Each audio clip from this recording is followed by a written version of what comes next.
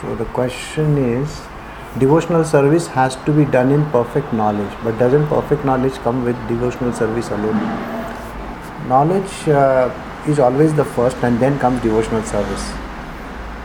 The answer is devotional service happens only if knowledge exists. What happens is, this knowledge that we are talking about is the sattvic kind of knowledge.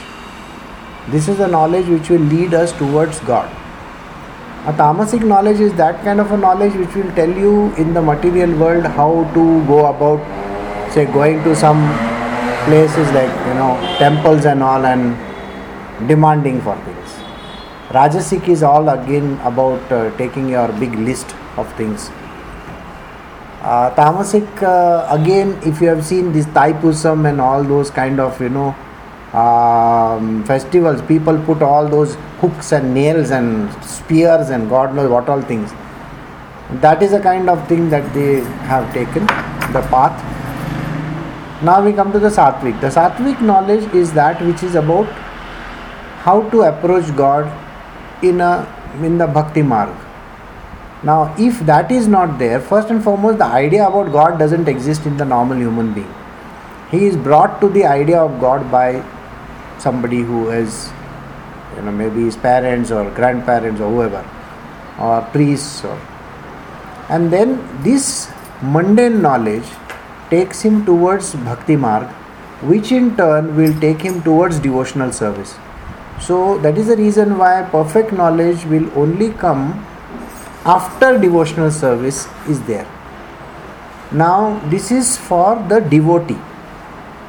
But in ancient times there were people who followed the idea about knowledge, and that marg was the first marg that we have done in the Bhagavad Gita also. That is Sankhya Yoga as we call it. So in Sankhya Yoga, devotional service is very, very minimal. But in devotional service, Sankhya Yoga would be minimal, but the knowledge comes in. Once you have reached the state of enlightenment, knowledge will come on its own. That is why if you follow the steps now, you will understand. So the mundane knowledge, then you can reach towards the supreme knowledge, mundane knowledge to devotional service, then to supreme knowledge. So that path is there. So whichever way you follow it. But mundane knowledge is important. Without it, you will not be able to approach God.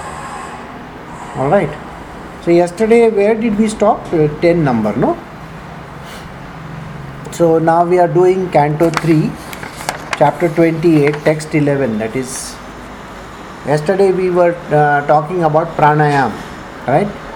So now we will continue with the pranayam. By practicing the process of pranayam, one can eradicate the contamination of his psychological condition, physiological condition, and by concentrating on his physiological condition, by concentrating the mind, one second, can you just close that window? There is too much of noise coming in. This also. Not able to, auto rickshaws and all going is creating too much of trouble. So, and by concentrating the mind, one can become free from all the sinful activities. By restraining the senses, one can free himself from material association. I am meditating on the Supreme Personality of Godhead, one can become free from the three modes of material attachments. What happens when you do pranayam? You are supposed to focus on the breath. The most important thing in pranayam is focusing on the breath alone. The inhalation, exhalation, or exhalation, inhalation, and the kumbhaka that you maintain in between, start, end, kumbhaka, middle, kumbhaka, begin, like that. So you have to do those processes. You are very much focused in one thing, that is the breath. You are concentrating on how the breath is moving in and out. So that way you can eradicate the contamination of the physiological condition. Physiology is connected to this body, isn't it? See, we are not talking about the spiritual condition. We are talking about first you have to override the body. The reason why this pranayama and all is given so much of importance is because people can never overcome their bodies. The body is always going to be an impediment to the person who is very much in love with the body. That means you consider yourself the body, so you are always going to be, I am so and so, I am this, my head is aching, my leg is aching, I have got this disease, I have got that problem. When you do pranayam, all these problems are eliminated by means of prana. You are focusing on the breath only. So there is no pain in the body. The pain is eradicated by means of focusing on pranayam. Alright? So physiological conditions are overtaken. And then concentrating the mind, one can become free from all sinful activities. So once you have focused your senses onto the prana, the next thing to do is to eradicate the mind. How do you eradicate the mind? Eradication of the mind happens by means of meditation on the Lord. You have to focus your mind on some object. That object better be something worthwhile enough in your world. If you are going to focus on, let us say for example, you are focusing on making money, then you are going to be always feeling bad about it because you are anyway not going to make enough money. See, if you think of 100, you will get only 50 or maybe 20 or 30. If you are thinking in terms of 1,000, then you may get 500 or 400 or 300. Like, it's always going to be short. Let us say you have targeted 10,000 and you start getting 10,000. Immediately the next thing goes and I want 20. From 20 to 50, 50 to 100. It goes on and on and on. So that is always going to be a problem. So the idea is to focus on the Lord. I think one of your this thing is on. Mute it, please. Okay. So then the next thing is,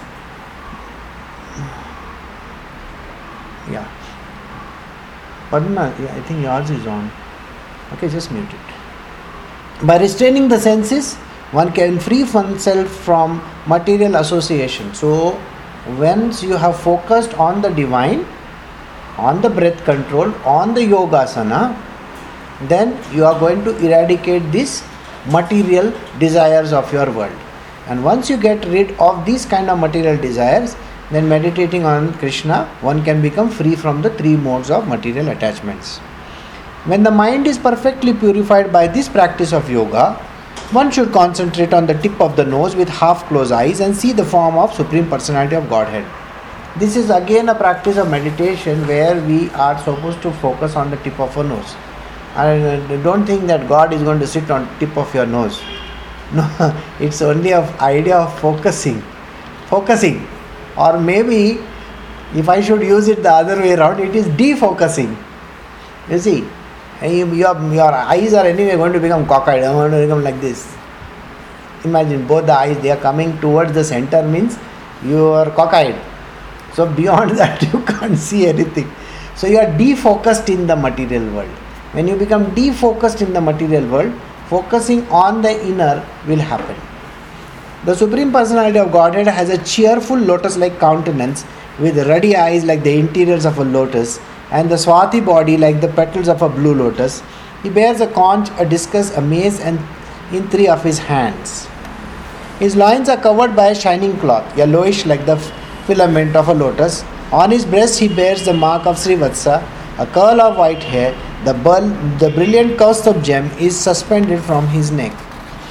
These are his description of the Lord. The description of the Lord is, he has got a countenance which is dark in color. He's got very bright eyes. Then he has got three hands which are having this conch, discus and mace. He wears a dhoti type of a garment under below his navel, that is, it's yellow in color. And then on his chest is open. There is a white hair. It's like that. That's called Srivatsa. S formation. All right. And below that, on top of it, he has got this particular Kaustubh gem. He also wears around his neck a garland of attractive sylvan flowers. And a swarm of bees, intoxicated by the delicious fragrance, hum around the garland. He is further superbly adorned with a pearl necklace, a crown, a pair of armlets, bracelets, and anklets. Oh, funny part is when you go to a temple and you stand outside the Fulwala, you will find that there are so many bees over there, and you wonder, hey, ek chup gaya to finished. But strangely, none of them will ever come near you. They move from your garland to somebody else's garland, and it goes on like that. So you will find that the garland is having these bees, and then a pearl necklace, a crown, a pair of armlets, bracelets, anklets, his loins and hips encircled by a girdle. He stands on the lotus of his devotee's heart. He is most charming to look at, and his serene aspect gladdens the eyes and soul of the devotee who beholds him. Now you will wonder, why is this such a strange description of the Lord given over here? See, unless and until we do not describe a particular thing, you are still going to be confused. So why not describe the Lord in a particular way? So that is the reason why you will find that there is a description of the Lord which is given. This you have to visualize on the core of your heart. Alright? In the lotus of your heart. In the chakra inside your heart. That's the heart chakra. So you visualize him over there. That is the reason why all this description is given. The Lord is eternally very beautiful, and he is worshipable by all the inhabitants of every planet. He is ever youthful and always eager to bestow his blessings on his devotee. The glory of the Lord is always worth singing, for his glories enhance the glories of his devotees. One should therefore meditate upon the Supreme Personality of Godhead, upon his devotees, and upon his devotees. One should meditate on the eternal form of the Lord until the mind becomes fixed. So the devotees, who are the devotees? The devotees are the dearest, which are the sages and rishis and all those things. Okay. Now, if we are talking about Krishna, then we have to talk about the gopis and all. Alright? So here we are talking about a particular form with 4 hands. 4 hands is a form which is not Krishna's form actually. It's a form of the second aspect of Krishna, which is the created aspect. Thus, always merged in devotional service, the yogi visualizes the Lord standing, moving, lying down, or sitting within him. For the pastimes of the Supreme Lord is always beautiful and attractive. So wherever that you are, those who are the devotees of the Lord should always focus on the form of the Lord in the heart.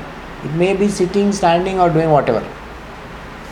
In fixing the mind on the eternal form of the Lord, the yogi should not take a collective view of all his limbs, but should fix the mind on each individual limb of the Lord.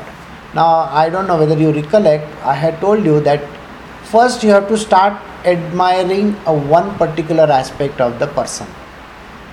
You see, if you try to admire the whole person, then you will not be able to achieve the complete objective. So it is always expected that we start from one by one. So maybe you look at his hair, maybe you look at his eyes and his nose and his lips and his so on and so forth. So that is the reason why he is saying that don't try to take all the 4 hands into your hand, okay? It's going to cause you problems. So let us go one hand at a time. Alright? The devotee should first concentrate his mind on the lotus feet, Lord's lotus feet, which are adorned with the mark of a thunderbolt, a gourd, a banner, and a lotus. Now, if you turn the feet of the Lord and if you see the feet of the Lord, you will find on the feet, these are the 4 signs that you will see. What are the thunderbolt? It will be like this, S-shaped type of a, okay, a gourd. Gourd is what? Something you pierce the elephant with, like this, like this. Have you seen a gourd? The Mahut, he always carries that one R-shaped, the small R-shaped. So that is gourd. A banner. Banner is a pataka, a small flag-like thing. And a lotus. These are the 4 marks that you can see on his feet. The splendor of the beautiful ruby nails resemble the orbit of the moon and dispel the thick gloom of one's heart. There are, you see, if you have seen the nails, no? The nails will always have one crescent moon sometimes. Have you seen that crescent moon sometimes on your nails? So that is basically where the flow of the blood is there. The vessels are below that, so you can see the moon on the fingers over there, on the nails. The blessed Lord Shiva becomes all the more blessed by bearing on his head the holy waters of the Ganga, which has its source in the water that has washed the lotus feet of the Lord. The Lord's feet act like a thunderbolt hurled to shatter the mountain of sin stored in the mind of the meditating devotee. One should therefore meditate on the lotus feet of the Lord for a long time. The yogi should fix in his heart the activities of Lakshmi, the goddess of fortune, who is worshipped by all demigods and is the mother of the Supreme Person Brahma. She is also to be found massaging in the legs and thighs in the transcendental Lord, very carefully serving him in this way. So I hope you will remember, I told you we are not discussing Krishna over here. We are discussing the created aspect of Krishna. So Narayana is having Lakshmi at his feet. So it's visualization purpose. Krishna cannot be visualized, by the way, but you have to visualize his other forms. The forms of Krishna can be visuals, but the form of original Krishna, that is the Supreme Divine Consciousness, is not possible to visualize. Because in the second divine unmanifest, his form doesn't exist for anybody to be seen to actually visualize. No, there are some. Okay. I will take back my words a little bit. Next, the yogi should fix his mind in meditation on the personality of Godhead's thighs, the storehouse of all energy. The Lord's thighs are whitish blue like the luster of the linseed flower and appear most graceful when the Lord is carried on the shoulder of Garuda. Also, the yogi should contemplate his rounded hip, which are encircled by the girdle that rests in the exquisite yellow silk cloth and extends down to his ankles. The yogi should then meditate on the moon-like navel of the center of his abdomen. From the navel, which is the foundation of the entire universe, sprang the lotus stem containing all the different planetary systems. The lotus is the residence of Brahma, the first created being. In the same way, the yogi should concentrate his mind on the Lord's nipples, which resemble a pair of most exquisite emerald and which appear whitish because of the rays of the milk-white pearl necklace adorning his chest. The yogi should then meditate on the chest of the Supreme Personality of Godhead, the abode of Goddess Mahalakshmi. The Lord's chest is the source of all the transcendental pleasures of the mind and full satisfaction for the eyes. The yogi should then imprint on his mind the neck of the Personality of Godhead, who is adorned by the entire universe. The neck of the Lord serves to enhance the beauty of the Kaustuba gem which hangs on his chest. The yogi should further meditate upon the Lord's four arms, which are the source of power of the demigods, who control the various functions of material nature. Then the yogi should concentrate on the polished ornaments which were burnished by the Mount Mandara as it revolved. We should also duly contemplate on the Lord's discus, the Sudarshan Chakra, which contains 1000 spokes and a dazzling luster, as well as the conch which looks like a swan in his lotus-like palm. The yogi should meditate upon his club, which is named Kaumudaki and is very dear to him. The club smashes the demons who are always inimical soldiers and is smeared with their blood. One should also concentrate on the nice garlands on the neck of the Lord, which is always surrounded by bumblebees and with their nice buzzing sound, and one should meditate upon the pearl necklace on the Lord's neck, which is considered to represent the pure living entities who are always engaged in his service. The yogi should then meditate on the lotus-like countenance of the Lord, which presents his different forms in the world out of compassion for the anxious devotees. His nose is prominent, his crystal-like cheeks are illuminated by the oscillation of the glittering alligator-shaped earrings. The yogi then meditates upon the beautiful face of the Lord, which is adorned with curly hair and decorated by lotus-like eyes and dancing eyebrows. A lotus surrounded by swarming bees and a pair of swimming fish would be put to shame by its elegance. The yogi should contemplate with full devotion the compassionate glances frequently cast by the Lord's eyes, for they soothe the most powerful threefold agonies of the devotees. Threefold agonies, Adhyatmic, Adhibhautik and all that. We were doing that yesterday, correct? His glances, accompanied by loving smiles, are full of abundant grace. The yogi should similarly meditate on the most benevolent smile of Lord Sri Hari, a sweet smile which, for all those who bow to him, dries away the ocean of tears caused by intense grief. The yogi should meditate on the Lord's arched eyebrows, which are manifested by his internal potency, in order to charm the sex god for the good of the sages. With devotion steeped in love and affection, the yogi should meditate within the core of his heart upon the laughter of Lord Vishnu. The laughter of Vishnu is so captivating that it can be easily meditated upon. When the Supreme Lord is laughing, one can see his small teeth, which is resembling jasmine buds, rendered rosy by the splendor of his lips. Once devoting his mind to this, the yogi should no longer desire to see anything else. By following this course, the yogi gradually develops pure love for the Supreme Personality of Godhead Hari. In the course of his progress in devotional service, the hair on his body stands erect through excessive joy, and he is constantly bathed in the stream of tears occasioned by intense love. Gradually, even the mind which he used as a means to attract the Lord, as one attracts a fish to the hook, withdraws from material activity. So now he has finished the description of the Lord, and now he has slowly moved on to another aspect, that is, what happens when you become the devotee of the Lord. So now these are external manifestations. First and foremost, he says that when you have this excessive joy which comes out of devotion, at that time the hair on the body stands erect. Horripilations, as we call them, you get horripilations on the body. Then he says, your constantly tears are coming down, rolling down your eyes. Why do they come? There is no idea of knowing. It's not that the tear glands, somebody is gone and hit you or something like that. No, they happen because of the excessive love that is there for the Lord.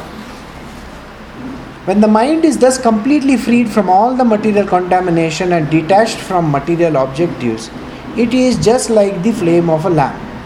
At that time, the mind is actually dovetailed with that of the Supreme Lord and is experienced as one with Him, because it is freed from the interactive flow of the material qualities. We'll just hold for some time, okay, because that something is going over here, somebody is dead.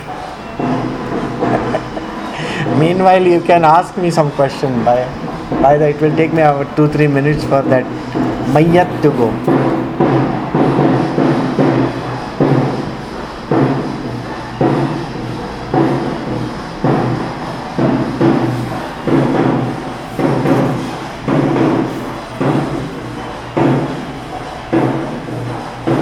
What? I don't know.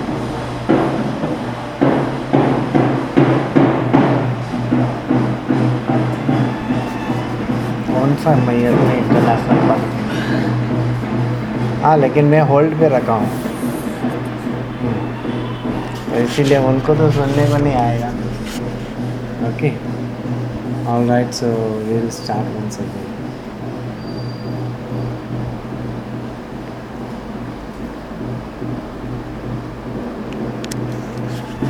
When the mind is thus completely freed from all the material contamination and detached from material objectives, it is just like the flame of a lamp.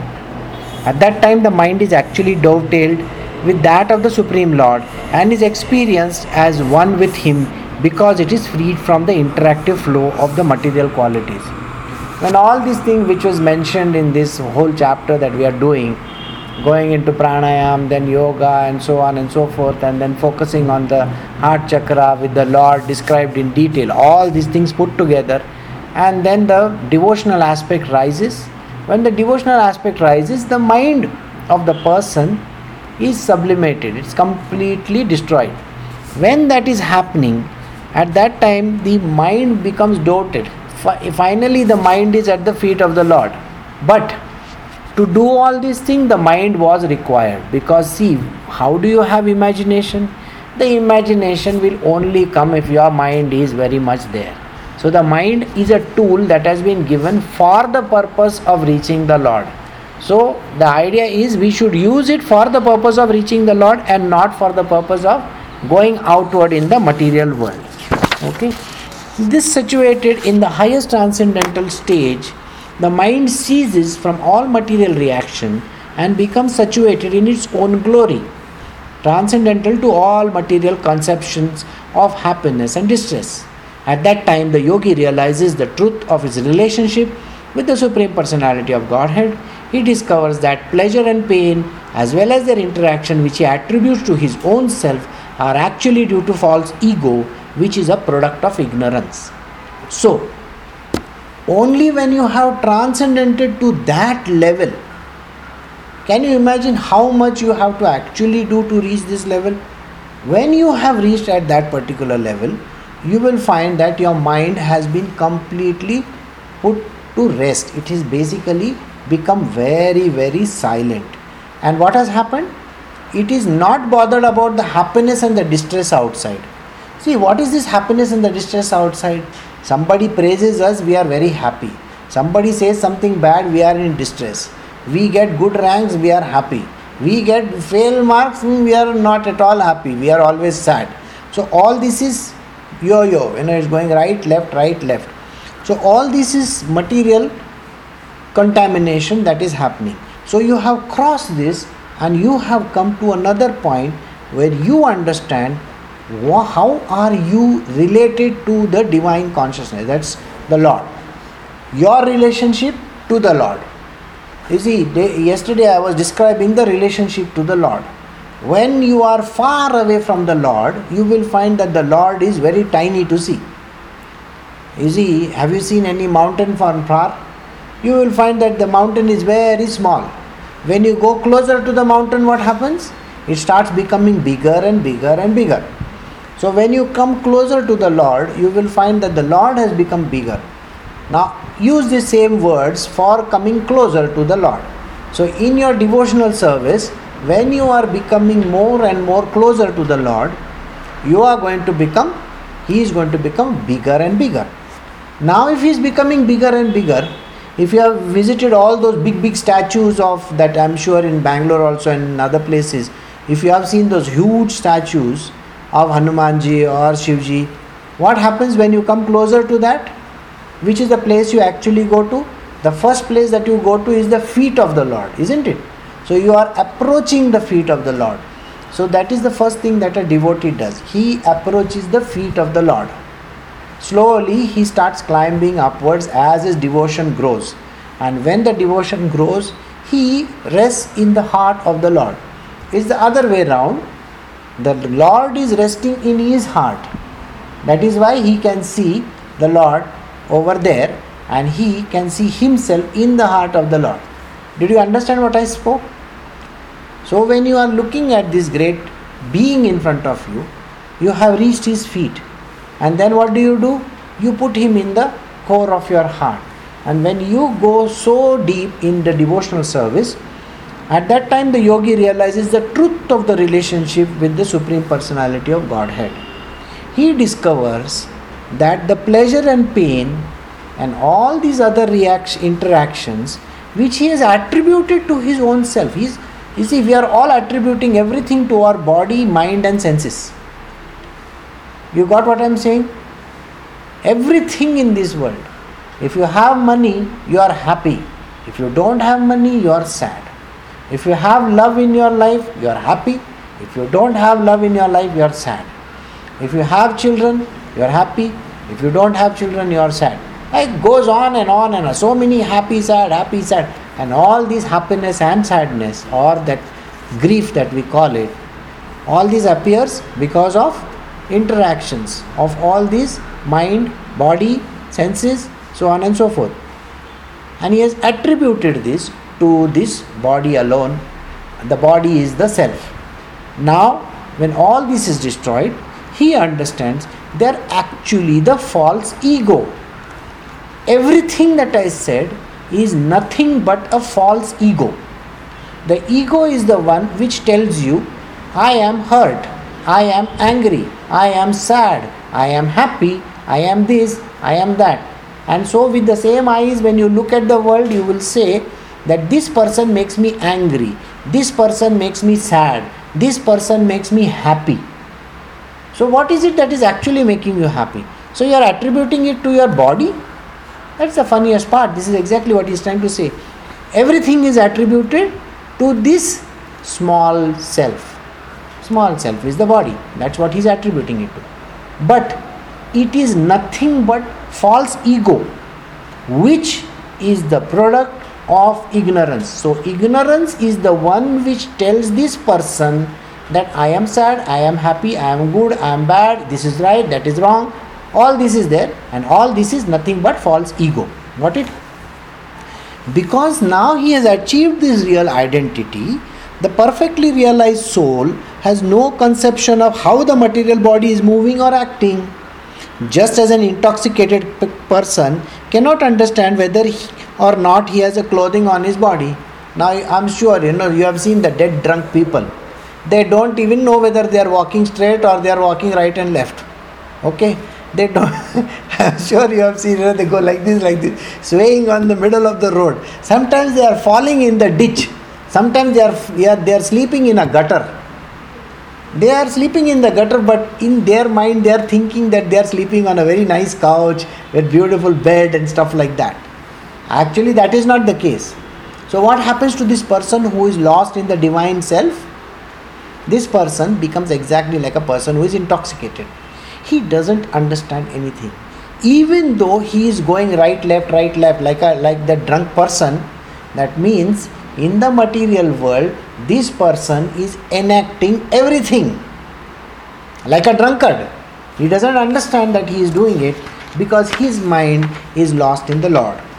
The body of such a liberated yogi, along with the senses, is taken charge by the Supreme Personality of Godhead and its functions until his destined activities are finished.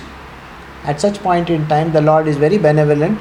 He says, don't worry about what you are going to eat, how you are going to eat, how you are going to make money, how you are going to do this, how you are going to do that. Everything in the world is none of your business. I am there to take care of you. Why are you bothered?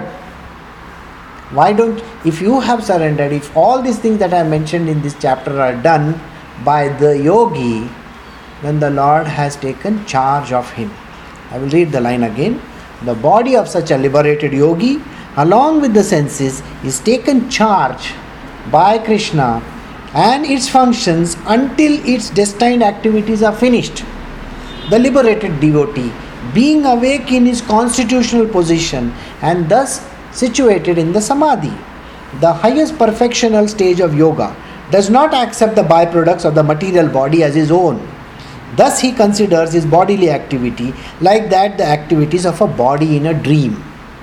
So this person who has reached the state of divinity, that is reached the state of enlightenment, has surrendered himself to the divine. Such a type of a person who has done this, his body, whatever the body is doing, the body is eating, drinking, he may be staying with the family, he may be having a wife or a children or a husband or whatever, he may be having a house, a car, this, that, everything. All these activities that are there, he may be buying, fruits or garlands or whatever the hell that he might be doing. All those are activities he can never attribute to himself at all. The self is never the doer there. The body keeps on doing every activity in the material world. Alright? So he understands that the body is exactly enacting like a body in a dream. Because of the great affection for family and wealth, one accepts a son and some money as his own. And due to affection of the material body, one thinks that it is his. But actually, as one can understand that his family and wealth are different from him, the liberated soul can understand that he and his body are not the same. So you will have to know this. In our material world, we think this is my son, this is my daughter, this is my husband, this is my wife. But for the one a yogi who is lost in the transcendental bliss of the Lord, what happens to this kind of a person? He is not at all concerned with all these things. He is enacting a part which is required of him. But actually, there is no such thing as a family to him. There is no wealth to him. There is nothing in this world. He is a liberated soul. And he knows that he and his body are not the same. He never accepts his body at all. The body is somebody else's. And he is somebody else. Do you get the point? It is like putting a bottle of water in a bottle which is labeled Coke. It's a water which we have put in another bottle. Do you get the point? So the water inside cannot say that it is the Coke. Do you get this? So this is exactly what happens to this person. The blazing fire is different from the flames, from the sparks and from the smoke, although all are intimately connected because they are born from the same blazing wood. The Supreme Personality of Godhead, who is known as Param Brahma, is the seer. He is different from the Jiva soul or individual living entity, who is combined with the senses, the five elements and the consciousness. So this yogi understands that the Jiva that is the one who is an embodied one, is different than the Paramatma, isn't it? Atma, Paramatma is one. Jiva is different. The Jivatma, as we say, there is a Jivatma in this particular body.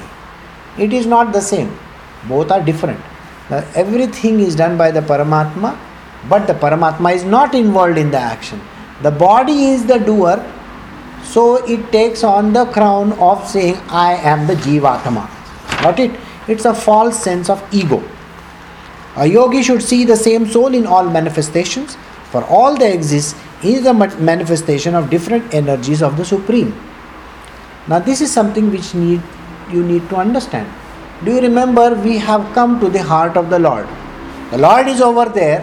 I have climbed, I am standing at the feet and I am looking at the Lord, and I have taken the Lord in my heart. So I have pulled him in my heart, isn't it? Now, the Supreme Yogi, the Divine Yogi, thinks otherwise. He thinks he has become so tiny and he has gone and become one in the heart of the Lord. Correct? Now, this yogi realizes that the whole universe is pervaded by the Lord. If this yogi realizes that the whole universe is pervaded by the Lord, where is his astitva? Where does he exist? He doesn't exist at all. You got the point? So he doesn't exist at all. So in his world, he is a non-entity.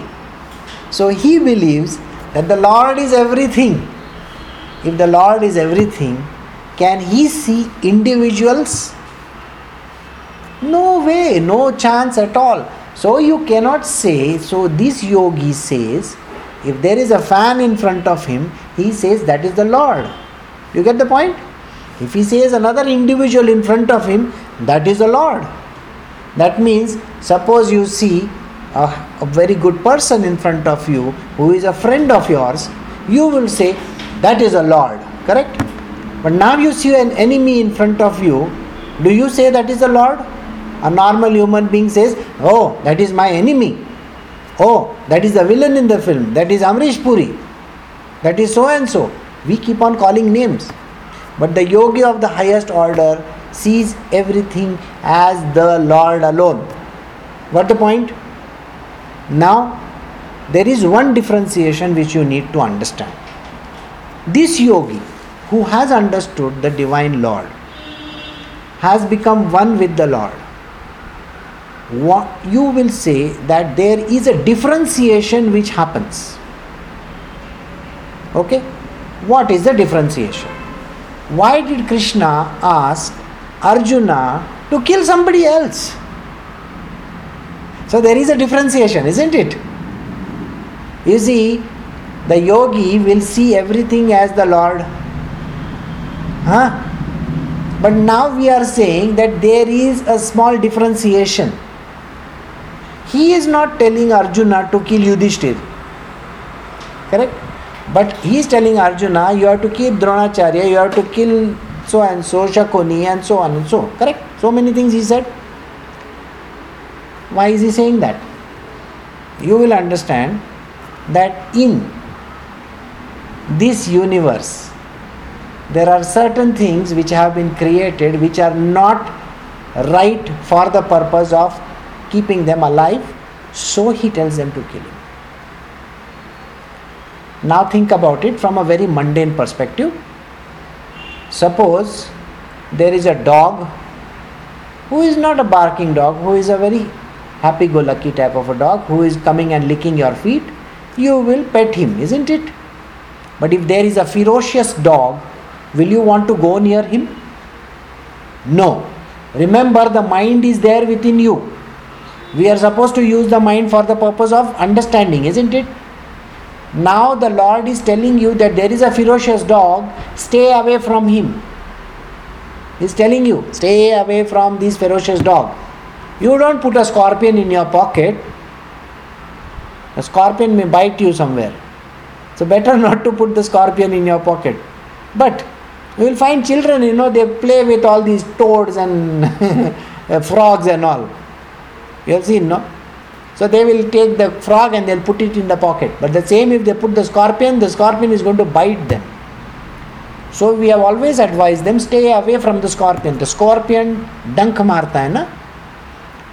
So that is the reason why, understand, the Lord is the one, the differentiation has been made in this way. Some things which are acceptable, we can take them close. Some things that are non-acceptable, we have to stay away from those. So this is the divine knowledge as well. Remember, if everything is the Lord has also created the demons, isn't it? You are not going to go and hug the demons and say, "Tu mera dost hai." I'm sorry, the demon is going to kill you. So, yes, you can become friends with the gods, the divine beings. But with the demons, you don't become friends. So this is a kind of a discrimination which the God has kept for you. So I hope you understand that this little discrepancy you should always note. Okay. In this way, the devotee shall see all the living entities without distinction. This is realization of the Supreme Soul. So in that way, you will understand that there is a realization of the Supreme Soul. Now again, you may say, how can you talk like this? If everything is the Lord. I'm sorry, you don't go and do something bad. You don't go enter inside his small intestine or large intestine of the Lord. You want to be in the heart of the Lord. You don't want to go near his, all the excretory organs. You don't want to know. That will be very dirty. You will say, oh no, that's not good. So I think you got the point. So there are certain things which you accept, certain things you don't accept. And incidentally, that is called discrimination also. Alright?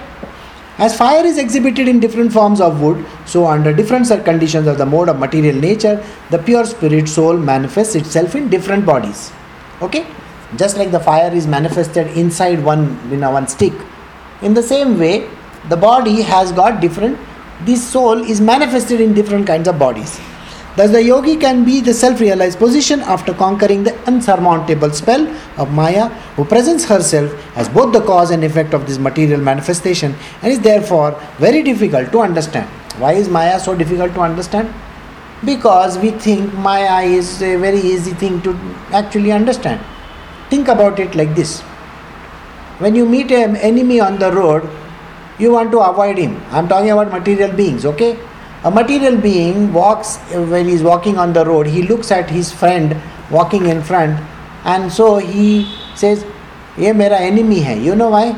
Every time when I look at him, he is going to ask me for money. So that becomes an enemy, isn't it? So what you do? You avoid that person. Alright? Now, the same thing, when you come back home, your son or your daughter says, "Dad, give me $1,000. And you remove the $1,000 and you give. Why is it that the person who is asking you on the road you have not given and the person at home you have given? Do you understand this difference? See, you will understand. The person on the road, you consider yourself as his enemy or he as your enemy. Whereas when you go home and your son asks you for the same $1,000, you remove it and give. That is called the sense of ownership, or what is called as the false ego. The false ego believes, I have a son, I have a daughter, I have a husband, I have a wife. So where are you seeing the Lord? This is not called discrimination. You know what is the word in this case? It's called hypocrisy. So you have become the biggest hypocrite in the world. On one side you may say, I am a spiritual person, but if the person coming on the road has asked you for $1,000, I said no to him, and the same you give it to your child. When your son is asking it, I want to go and watch a movie with all my friends and go to McDonald's and enjoy myself over there. You are willing to give that $1,000 to be blown away, but that person must have asked that money so that he wants to feed his family. How ridiculous can this be? So do you understand? The material being is always making judgments. And any person who is making judgments is never in spiritual. Because you are making judgments at every given point in time. But the one who is in spiritual sees the Lord in everything. And that is the reason why he doesn't make a distinction in this world. So I hope you got this.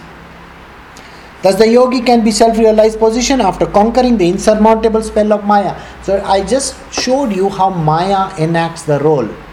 The Maya came in the form of your friend and asked you for $1,000 and you said no, and the same Maya came and stood in front of you as your son and said, give me 1,000 rupees, and you succumb to it. But you do not call that son of yours as Maya.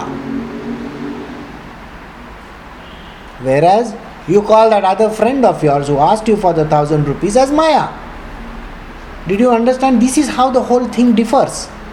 And this is the way in which Maya tricks a person. And therefore she is very, very difficult to understand. So this brings us to the end of the chapter. Thus ends the chapter, 3rd canto, 28th chapter of Bhagavatam, Srimad Bhagavatam, entitled Lord Kapila's Instructions on the Execution of Devotional Service. So I think we have some time, so we will do the chapter 29, unless and until you have some questions. If you have questions, you can ask me, otherwise I will continue. Is that okay? I can continue? Yes? No? Yes? Okay. Explanation of devotional service by Lord Kapila. This is chapter 29. Now he is going to talk to his mother about how this devotional service can be explained to her, Devahuti inquired, my dear Lord, you have already very scientifically described the symptoms of total material nature and the characteristic of the spirit according to the Sankhya system of philosophy. Now, I shall request you to explain the path of devotional service, which is the ultimate end of all philosophical systems. Devahuti continued, my dear Lord, please also describe in detail, both for me and for people in general, the continual process of birth and death. For by hearing of such calamities, we may become detached from the activities of the material world. I am sure, when these questions are being raised, you must have one idea about Devahuti. Devahuti has the mundane knowledge. You see, she won't ask these questions if a person doesn't even have that little knowledge. So she has risen to the level of the sattvic knowledge. But the crystallization of the knowledge has not happened in her world. So she is asking her guru, who is her son by the way, Kapila Muni, can you please describe this kind of devotional service to the Lord? So did you get this? So mundane knowledge, material worldly knowledge about how the sattvic knowledge, as we call it, about how to do this, we know. But has it crystallized and become final? No. For which you have to meet the Guru, and the Guru then translates this entire thing and he tells you with experience how this whole thing works. So she says, please also describe eternal time, which is the representation of your form and by whose influence people in general engage in the performance of pious activities. Now, there was one thing which you should understand. Kapila Muni has never exhibited till just now his transcendental nature. Has he exhibited? No. He has not done any miracles. He has not done some jadoo and all those kind of things. Has he done anything? No. He doesn't do anything. Yet, what is it that is telling her that he is the divine being? You know what is telling her? Yeah. The faith has come how? The faith has come because her husband, before he passed away, Brahmaji, they had come to her and they had told her that Krishna is going to be born in your family to you. But thinking that Krishna has born, how does that work? So the thing which just now we heard, faith is important. Just having faith is not sufficient. Does that transcendental being tell you everything about the Lord? Is the divine knowledge imposed in that person? You see, this question was asked to me some years ago, that this particular lady said, my daughter is Krishna herself. And I asked her a question point blank at that point in time. This happened about 3.5 years ago. I said, I'm sorry, you don't seem to understand. Everybody is Krishna in this world. Does she tell you anything about the divine? Does she have the fount of that knowledge that we are talking about? Does she talk all the time about the divine Lord and the glories and how things are leading you out of this world? No. She is pointing you towards the Sai Baba. She said, that is Baba over there. Yes. That is Mahavishnu sleeping over there. Yes. We will pray to him. Yet, this particular person insisted. So I told this lady, I said, do you pray to your daughter? No. You are carrying her in your arms. Okay? Do you even do the Krishna Janmashtami festival with this person over there? No. Why? Because you are a modern family. You don't believe in all those things. But you believe that she is Krishna. Please understand. Kapila Muni started talking about the divine right from the beginning. The knowledge about Vedas, Shastras and every other thing flows out of that person without any effort. There is no effort, the knowledge just flows and flows and flows and flows and flows. What you are actually ascribing to as Krishna being born in the family, every woman on this planet Earth thinks that their child is Krishna. Is there any person in this planet Earth, if you ask your own mother, she will say, oh, mere ghar mein Krishna paida ho gaya. Which woman doesn't say that? Every woman says that. So, that is not how it has to be seen. And that is the reason why when Devahuti is sitting in front of her young son, incidentally Kapila Muni is just around 13-14 years old. He is not old, the way you look at it. So she is asking him another question. That question is related to time. He is just 13 years old. So she is asking him a question about time as well. So she says, tell me how this devotional service is done. Now that you have described me Sankhya Yoga and every other yoga possible, now can you please describe to me these other things? So please also describe the eternal time, which is the representation of your form and by whose influence people in general engage in the performance of the pious activities. My dear Lord, you are just like the sun, for you illuminate the darkness of the conditional life of the living entities. Because their eyes of knowledge are not open, they are sleeping eternally in the darkness without your shelter, and therefore they are falsely engaged in the action and reaction of their material activities, and they appear to be fatigued. So, just like you are like the sun. She is telling her son that you are like the sun who is illumining the conditioned life of all the living entities.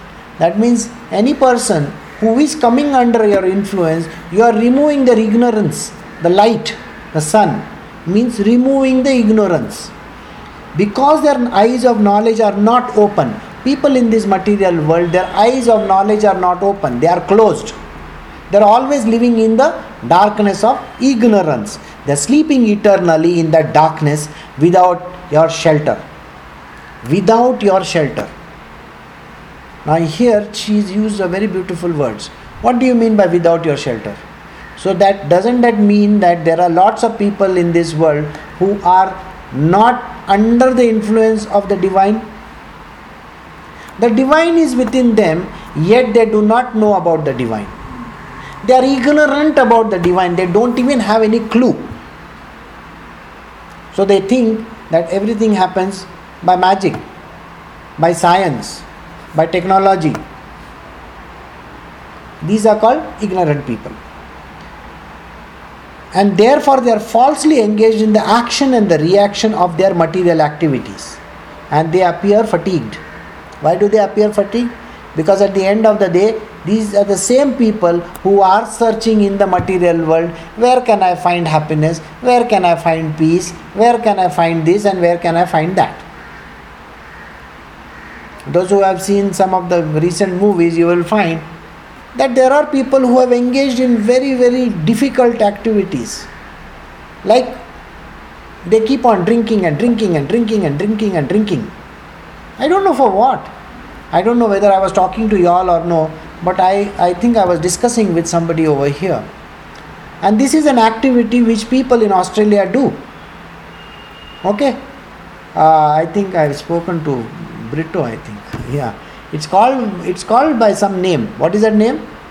Fapping, is it? No. So this particular necking. Neck. N-E-K, neck. Now, this is like a competition, you know. What they do is, they put the bottle and they put it like this on their mouth, and you have to finish the entire bottle in one gulp. No stopping in the middle. After you finish that, there is another bottle kept over there. You put that against your mouth and finish that as well. No stopping even for a breath. And then you take shots. 1, 2, 3, 4 shots. And then maybe you take drug. It's not it. And after that you take some more. And then you end up with something else. How much can a person degrade himself? Doesn't the person understand that this is going to cause some very big problem in his world? But he does it. So you will find that in the material world, knowledge exists, yet it is covered by ignorance. So the person goes for extreme pleasures over there. And that is why he is fatigued. He doesn't understand what is happiness. He is searching for happiness even in this form. Think about it. If you Google neck, N-E-K, okay, you will understand that this is a very dangerous activity which is performed. So, Sri Maitreya said, O best among the Kurus, the great sage Kapila, moved by the great compassion and pleased by the words of his glorious mother, spoke as follows. Lord Kapila, Krishna, replied, O noble lady, there are multifarious paths of devotional service in terms of the different qualities of the executor. So now he is going to describe the different types of qualities of the one who is going to do this devotional service. Devotional service executed by a person who is envious, proud, violent and angry and who is separatist is considered to be the mode of darkness. So there are lots of people in this material world who offer devotional service. And how do they offer devotional service? They are very proud. मेरे जैसा कोई नहीं. I can give God 1 kilo gold. I can put thousands of rupees in the hundi. Such kind of a person. He is very violent. What does he do? He performs tasks like, he will walk on hot coals. Have you seen that? They will pierce their body with stings. Angry. He is very angry. He does everything in anger. He is a separatist. He tells, no, that is not from my community. This is not from this. I am a Brahmana. This person is a Shudra. On the other side, they will say, oh, that fellow is a Christian. I am a Hindu of the highest order. What? That person is a Muslim. He is a Yavan. What do you mean by Yavan? There is no Yavan in this world. Yavan. You are one. That is what it means. So, but this person is a separatist. He separates the whole thing out. This person who does this kind of devotional service is in the mode of darkness. The worship of deities in the temple by the separatists with a motive of material enjoyment, fame and opulence is devotion in the mode of passion. So this is another one who says, so this person goes to every temple in the vicinity and every other place which is not even heard of. In the jungles, in the mountains and all other places, the person keeps on visiting these temples after temples after temples or, places of worship. With what is the idea behind that? I want material enjoyment. I want this and I want that. There's a big laundry list like we talked about yesterday. Fame. I want to become the most famous person on earth. Or opulence. I want so much of money and grandeur and glory. And this is the second kind of nature, which is called the mode of passion. Second type, rajasic in nature. When a devotee worships the Supreme Personality of Godhead and offers the result of his activities in order to free himself from the inabilities of the fruitive activities, his devotion is of the mode of goodness. Then there is a third kind of a person.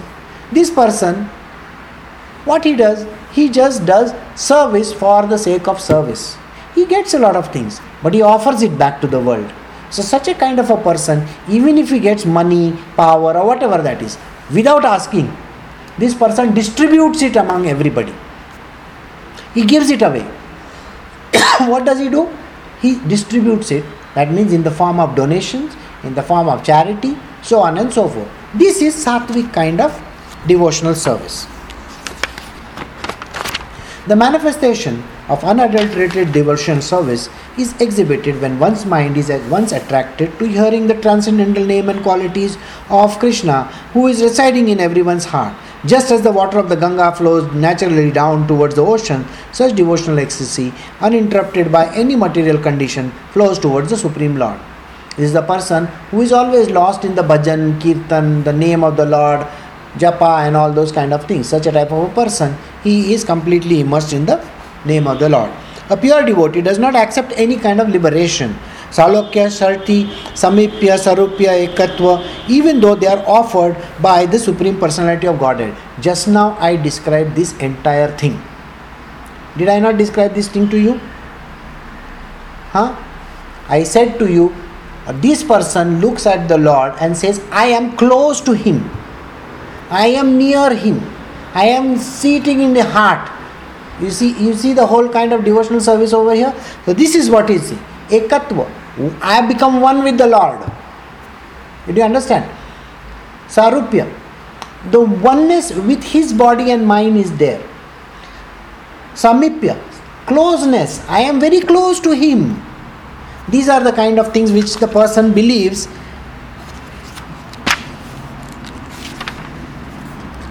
By attaining the highest platform of devotional service, as I have explained, one can overcome the influence of the three modes of the material nature and be situated in the transcendental stage as is the Lord. A devotee must execute his prescribed duties which are glorious without material profit. Without excessive violence, one should regularly perform one's devotional activities. Here in this line, he is telling you very clearly, whatever the duties that are prescribed to you, which is called, what is it called? Swadharma. Yes, you have to do your Swadharma. A devotee must execute his prescribed duties. Whatever is your prescribed duties, your Swadharma has to be done. But it has to be done without profit. If you are keeping an eye on the profit and saying that I want to make billions of dollars and all that, and I want to make millions, I want to make thousands, your idea is that you are focused on that. No, don't focus on that. Your job is to just do your Swadharma. How, when, where, why is none of your concern. And the second one is without excessive violence. Don't get violent. One should regularly perform one's devotional activities. What are the devotional activities? I think we have done an entire chapter on devotional activities, but still. The devotee should regularly see my statues in the temple, touch the lotus feet, offer worshipable paraphernalia and prayers. These are the devotional services that you can do. He should see in the spirit of renunciation from the mode of goodness and see every living entity as spiritual. So, just like putting pictures on the walls. You have put pictures in your house. Like if you come to my room, you will find so many pictures of gods over here. So you have to worship those kind of idols. You can worship those idols. You can bring pictures of the God. You can go to a temple, sit in front of the Lord over there, pray to Him, offer flowers to Him, agarbatti, all those things. Those are basically things that you can do. But you will say, I was doing it earlier also. Sir, earlier you were going with a laundry list of it. Okay, today you are not supposed to go with a laundry list. You just are supposed to worship. No, nothing, no attachment of any kind with Him. Okay, and then see everything in this world. All the people who are joining you together in this service are spiritual in nature. The pure devotee, we will do a few more lines and then we will stop. The pure devotee should execute devotional service by giving the greatest respect to the spiritual master and the acharyas. He should be compassionate to the poor and make friendship with the person who are his equal, but all his activities should be executed under regulations and with control of the senses. So, the devotional service is by giving respect to the spiritual master. The spiritual master needs to be respected. You cannot treat him like dirt. You cannot call him by names. Acharyas, those who are the great acharyas. Shankaracharya type of acharya. He was an acharya, a teacher as well, of course. So you have to respect. You can't say, hey Shankara, kidhar gaya? Sorry, you can't talk like this kind of a language. He is Adi Shankaracharya, sir. So you have to have respect for them. So the Lord respects them as well. You better also respect them because they are the highest devotee of the Lord also. You should be compassionate to the poor. The poor people are there. You be compassionate to them. Make friendship with the people who are there equal to you. You cannot go and make friendship with Sonia Gandhi, okay?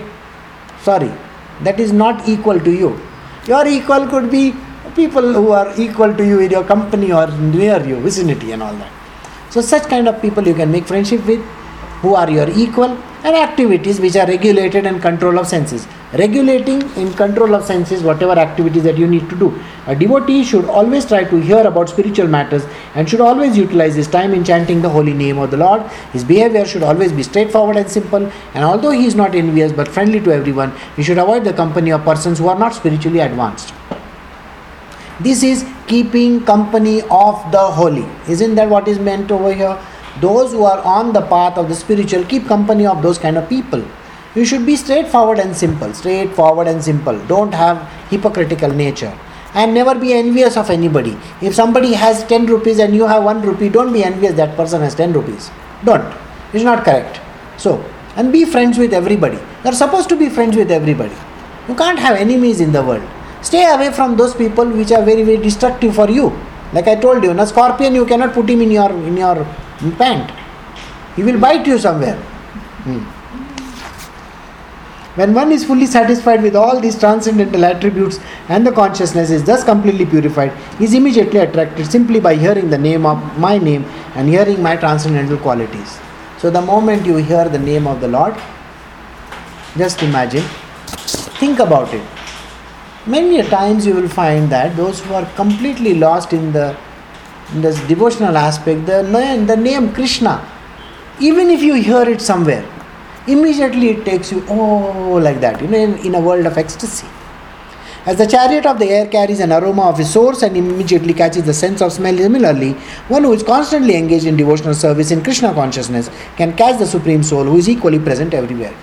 So such a type of a person, just like you can smell some scent or some, flower smells and things like that. In the same way, you can catch this disease called Krishna consciousness wherever you go. Okay. I am present in every living entity as the super soul. If someone neglects or disregards that super soul everywhere and engages himself in the worship of the deity in the temple, that is simply an imitation. So here I was just explaining to you about this lady who came to me and said there is Krishna in my child.